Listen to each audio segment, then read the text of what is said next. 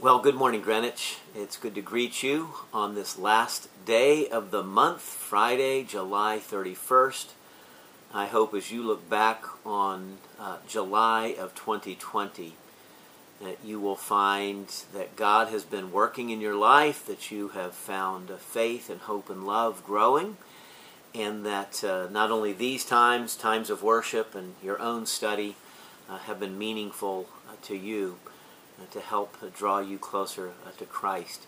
I'd like to share a morning psalm, Psalm 31, and this also shows up on day 1, okay? And so the way the 31st of the month gets framed out in our little reading plan. This is for the director of music, a psalm of David. In you, O Lord, I have taken refuge. Let me never be put to shame. Deliver me in your righteousness. Turn your ear to me. Come quickly to my rescue. Be my rock of refuge, a strong fortress to save me. Since you are my rock and my fortress, for the sake of your name, lead and guide me. Free me from the trap that is set for me, for you are my refuge. Into your hands I commit my spirit. Redeem me, O Lord, the God of truth. I hate those who cling to worthless idols. I trust in the Lord. I will be glad and rejoice in your love, for you saw my affliction and knew the anguish of my soul.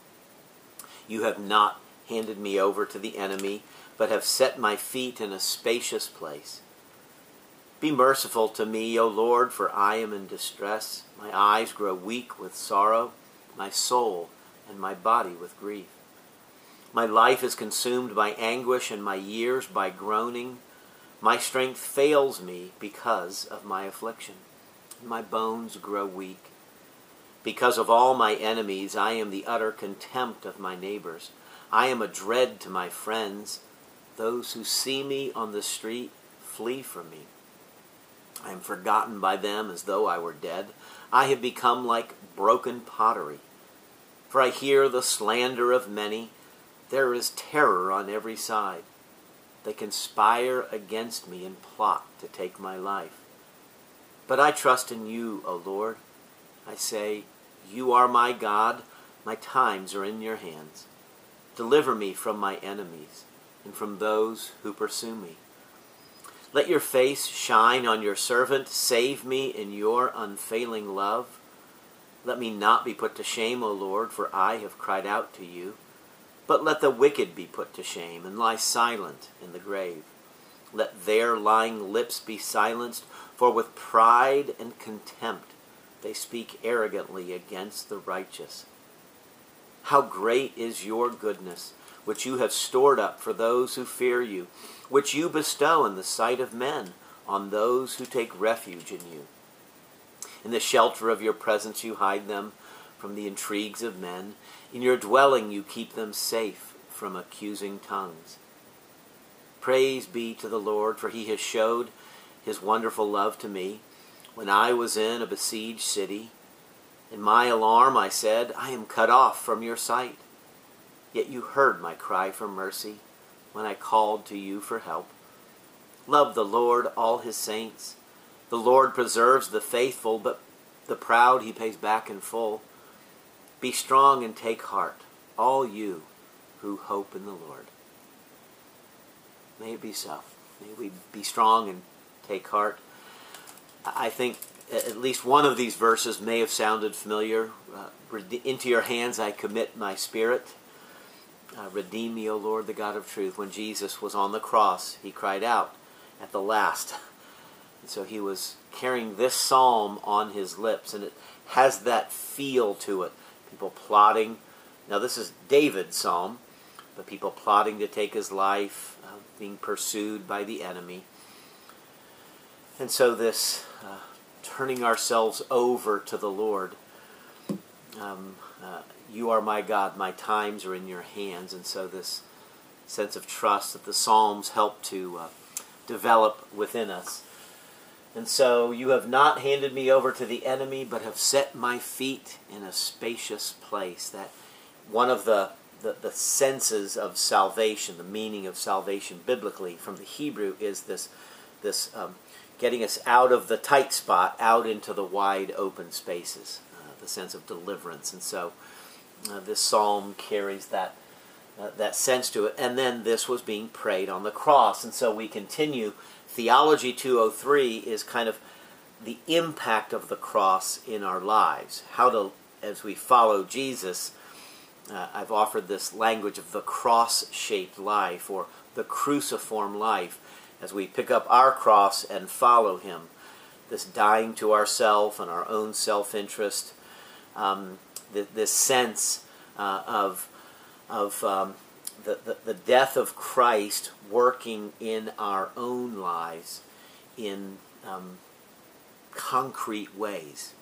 The kind of life that we are called to. So Philippians chapter 2, our attitude should be the same as that of Christ Jesus. 2 Corinthians chapter 5, that we ought not, the cross changes the way we look at people. We no longer look according to the flesh or in a worldly perspective. And then 1 Peter yesterday, that being willing to bear unjust suffering as Christ had, setting us an example. Today what I want to do, I want to actually revisit something we looked at last week, because I think it's significant, particularly for the cultural moment that we are in. So just to kind of recall a little theological understanding that we've already gone over, the overarching story of the Bible, our Bible is organized according to two covenants. We also call them testaments, but really Old Covenant, New Covenant, okay? This overarching story. So you've got the creation story, the goodness of creation, being made in God's image, the fall, chapter 3 of Genesis, and the impact on our lives. And then God enters into a covenant with Abraham really early in the story, Genesis chapter 12. And so there's kind of 11 chapters of kind of backstory. And then chapter 12, the covenant with Abraham. So God separates Abraham's family. So Israel is Abraham's grandson. Abraham, Isaac, Jacob. Jacob's name is changed to Israel. So Israel then has 12 sons who become the 12 tribes of Israel. And so God separates Israel from all other peoples who come to be known as the Gentiles, the Goyim. God sequesters Israel. I don't know if that's the best word, but hopefully it catches some understanding. God kind of hides them, he protects them, he hems them in, he sequesters them until the time of Messiah. Because the promise to Abraham is that through you, Abraham, I am going to bless all people. So I will bless you, and through you, then I will bless all peoples on earth. And so he sets one family aside, one people aside, so that he can bless all peoples. Okay, this is what the scriptures reveal. This is the plan. And so the Gentiles, in a sense, are excluded. Okay, they're excluded from the covenant, and then they're brought into the new covenant through Messiah, through Jesus. So Abraham's family brings forth the Christ, the Messiah, and then through Christ, all peoples. And so he commissions his followers after his resurrection. He says, go into all the nations, ethnos, go to all peoples, and proclaim this good news. And so what I want to revisit is this passage from Ephesians 2, okay, and some of the impact, and as those who are following Jesus Christ, the impact of the cross, and then how that shapes our lives as well. So, Ephesians chapter 2, beginning verse 11, therefore remember that formerly you who are Gentiles by birth and called uncircumcised by those who call themselves the circumcision that is done in the body by the hands of men. So that circumcision is the sign of the covenant community for Abraham. Remember that at that time you were separate from Christ, excluded from citizenship in Israel, and foreigners to the covenants of promise, without hope and without God in the world. But now in Christ, you who once were far away have been brought near through the blood of Christ. Okay, so the blood of Christ does something. There's a transformation here. For he himself is our peace, who has made the two, that is Jew and Gentile, who has made the two one, and has destroyed the barrier, the dividing wall of hostility, by abolishing in his flesh the law with its commandments and regulations. His purpose was to create in himself one new man out of the two, thus making peace. And in this one body to reconcile both of them to God through the cross, by which he put to death their hostility. Okay? And so the cross does something. Okay? And so the Mosaic regulations kept Jews and Gentiles apart. And so there were laws preventing intermarriage. And so Abraham's family was not to marry outside the family. Okay? They did sometimes, but they weren't supposed to. Okay? And so there were Mosaic regulations, the dietary restrictions, staying separate from Gentiles, the sacrificial system, etc. And so Jews and Gentiles were kept apart. That division was symbolized by a dividing wall in the temple. Okay? So Gentiles, the God-fearers, there was a way for them to convert, as it were, but they were Gentile converts. And so the court of the Gentiles, they had to stay at a distance. Okay? And so there was physically a dividing wall. And so that symbolizes the dividing wall of the Mosaic law, the Mosaic regulation. So it was God's intention to keep Jew and Gentile apart. Okay? So that wasn't man's invention. That was God's intention and desire. Okay? So Christ's death comes and inaugurates the new covenant. So Mosaic legislation all belongs to the old covenant. Okay? And so in the new covenant, ethnic divisions are now eliminated. Okay? In Christ, it says elsewhere, there's no Jew nor Greek. Okay? So the Jew-Gentile distinction is a temporary reality until such a time as Messiah comes. In the new covenant, ethnic division is eliminated. And so what is revealed here is God's plan that the church would be one single multiracial, if you could say it that way, that's some of today's language, a multiracial community that is united in Christ. God's plan, as we read in Ephesians, his purpose was to create in himself, that is, Jesus was going to create in himself in a relationship that he's going to have with others, one new man or humanity out of the two. And so Jew and Gentile, that distinction that God had erected through the Mosaic legislation symbolized by the temple, that is now removed. You remember at the death of Christ, the curtain in the temple was torn from top to bottom. That Holy of Holies, where only the high priest could go on the Day of Atonement. We talked about that last week in our talking about the sacrificial system. And so all that symbolism in the temple there, all the sacrificial system, it's done away with. There's no more need for animal sacrifices because the Lamb of God has been sacrificed. And so the cross ends that Old Testament sacrificial system. It ends the Old Covenant Mosaic legislation. It removes the distinction between Jew and Gentile. Now there's just people. Okay? But you've got centuries and centuries of Jew-Gentile division. And this becomes a challenge. And so God's plan is to make out of the two, Jew and Gentile, one new family, new humanity. Let me read Revelation chapter 5. And this is an important passage, probably worth memorizing. So this is John's vision, the heavenly vision. And so he's in the throne room, and there is a lamb who appears to have been slain, who is now worthy to open the scroll, okay? Make sense of the scriptures. There's a whole other study that we need to do there. And so they sang, okay, speaking of the living creatures and the elders that are gathered around the throne of God. And they sang a new song. You are worthy, you the Lamb, you are worthy to take the scroll and to open its seals, because you were slain, and with your blood you purchased men for God from every tribe and language and people and nation. You have made them, that is every tribe, language, people, nation, you have made them to be a kingdom and priests to serve our God, and they will reign on the earth.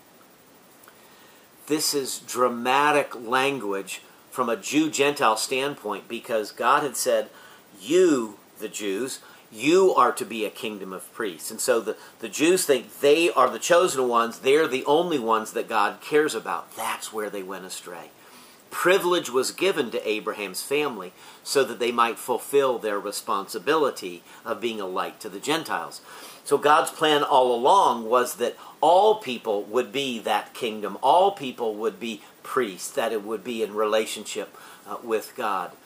And so that had been lost somewhere along the way in the centuries of biblical history in Judaism. It forms this very hard and kind of inward-looking reality. And so Revelation 5:9 kind of affirms this as John has this vision of heaven. There you have the Lamb receiving worship, that is Jesus receiving worship, because with his blood, with the cross, he purchased men from every tribe and language, people and nation. We would call that a multiracial experience, okay? And so God's vision is that his people, his new covenant people, would be one family. And so it's made up of all races, all tribes, all languages, okay? And so the cruciform life, that life that we are embarked on, taking up our cross and following him, having the same attitude of Christ Jesus, the attitude of Jesus is that he's come for all peoples, that his death will break down this dividing wall of hostility between Jew and Gentile, which is the key deep division, okay? And so the cruciform life affirms the dignity of all peoples, all races, both from the standpoint of being made in the image of God, and then because of the cross. Because with the cross, Christ purchases. That's the language of redemption, okay? And so purchasing men, humans, people, from every language and tribe and nation. And so positively, we affirm the dignity of all peoples as image bearers and those for whom Christ died. And then we renounce any form of racial or ethnic supremacy. We know that is not true. And so ideas that try to lift up one race as superior to another race are antithetical to the crucified life, to the Christian life. And so any notion of white supremacy or any notion of any other race or skin color being supreme over others, we renounce all forms of that. So we affirm the dignity of all peoples, and we renounce all forms of racial or ethnic supremacy or superiority. Now, that kind of language is what's bubbling around and churning around in our society right now. And so, because of the cross, we no longer look at people with a worldly point of view. Okay? To look at people primarily according to their race or their ethnicity is a denial of the gospel. Okay, that is not the gospel. The gospel looks and sees people. And the skin color, the language, the tribe, the customs, the dress is irrelevant. We see, for such Christ died. For such as these, Jesus gave his life. And as Christians, then, we live towards that ideal. We live towards that experience, believing what is we read in particularly Revelation chapter 5, that is going to be a reality. God is making that to be so. So the church, in its many expressions around the world, it's one family, one body. We affirm a holy Catholic Church, okay? There was but one holy Catholic Apostolic Church. This is the language of our creeds, our Apostles' Creed and Nicene Creed. And so wherever Jesus Christ is proclaimed and embraced and believed and loved and worshipped and followed, there you have the church. not the Presbyterian Church and the Methodist Church and the Baptist Church, or a white church and a black church and an Asian church and a Native American church. You have the church. It's that simple. And that's what we affirm in our creeds, in our confessions, in our belief in the Scriptures, and in the cruciform life. So we die to any notion of racial superiority or supremacy. And so we affirm the unity that God, that this church, God's plan is to make out of the many, make one. Here's the challenge. The prevalence and tenacity of the Jew and Gentile struggle, as we read about in the New Testament, in the New Covenant, tells us this is not an easy issue. They struggled to get it right. And so almost every one of the New Testament letters and the Gospels has this tension built in or woven in. What do we do with the Gentiles? How do we welcome them in? Because the first believers, the first followers, were all Abraham's descendants. And they still, even into the game, Acts chapter 10, Peter it has this call to go to Cornelius, a Roman centurion, a Gentile, and then he proclaims the gospel. Cornelius and his household come to faith in Christ. The Holy Spirit falls upon them, and Peter's going, I now get it. God does not show favoritism. So even after Pentecost, even after the gospel is beginning to spread, and so Peter still hasn't understood that the Gentiles are coming in to the family, that they're part of the new covenant. Even at Pentecost, all he saw was Jews being converted, so he didn't have any sense that it was Gentiles. It was still the sense of, we're the privileged. Isn't that interesting? It's so important. And so the tenacity and the prevalence of that Jew-Gentile tension in the church, in the early church, tells us this is not easy. To form a church of racial, a multiracial family is hard. It's because of sin. Because we do tend to give preference to our group, the in-group.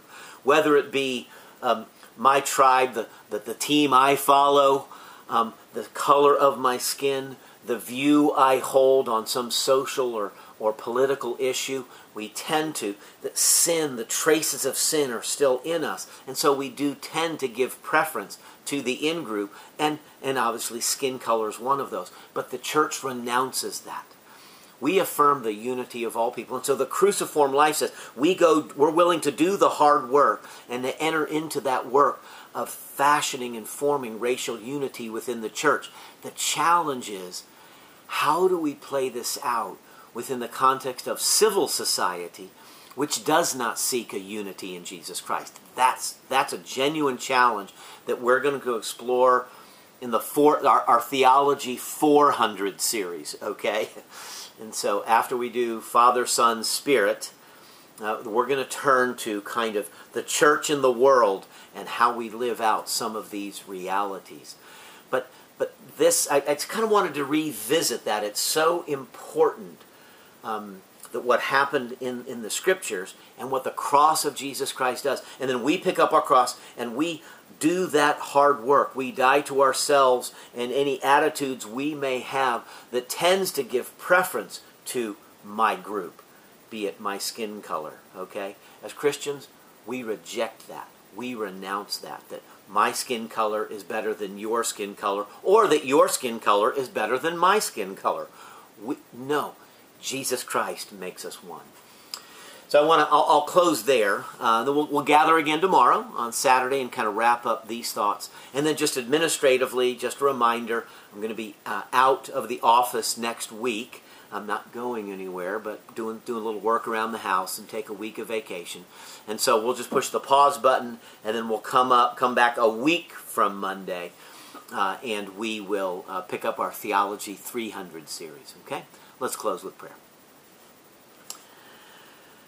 Our God, we thank you for Jesus Christ, in whom all peoples, tribes, languages, nations find a home, find a family. And we thank you that in Christ, the dividing walls are broken down. As you broke down the dividing wall of hostility between Jew and Gentile, so continue to break down every barrier, every dividing wall that separates humans from humans. And give to us as your people the grace, the humility, the courage, the compassion, the strength, the love, the wisdom to know how to live this in our world in these moments. And so, Father, cause your face to shine upon us. May your favor rest with us this day as we head into this weekend, as we close another month. We thank you for your faithfulness. And as we turn the calendar tomorrow morning, we trust that you will meet us afresh and new, and that good things await us in the month of August as we continue to seek and follow you. And so, Lord, we bless you and thank you in the strong and loving name of our Lord Jesus Christ, who taught us to pray together, saying, Our Father, who art in heaven, hallowed be thy name. Thy kingdom come, and thy will be done on earth as it is in heaven. Give us this day our daily bread, and forgive us our debts as we forgive our debtors. And lead us not into temptation, but deliver us from evil. For thine is the kingdom, the power, and the glory forever. Amen. May God's face shine upon you this day and forevermore.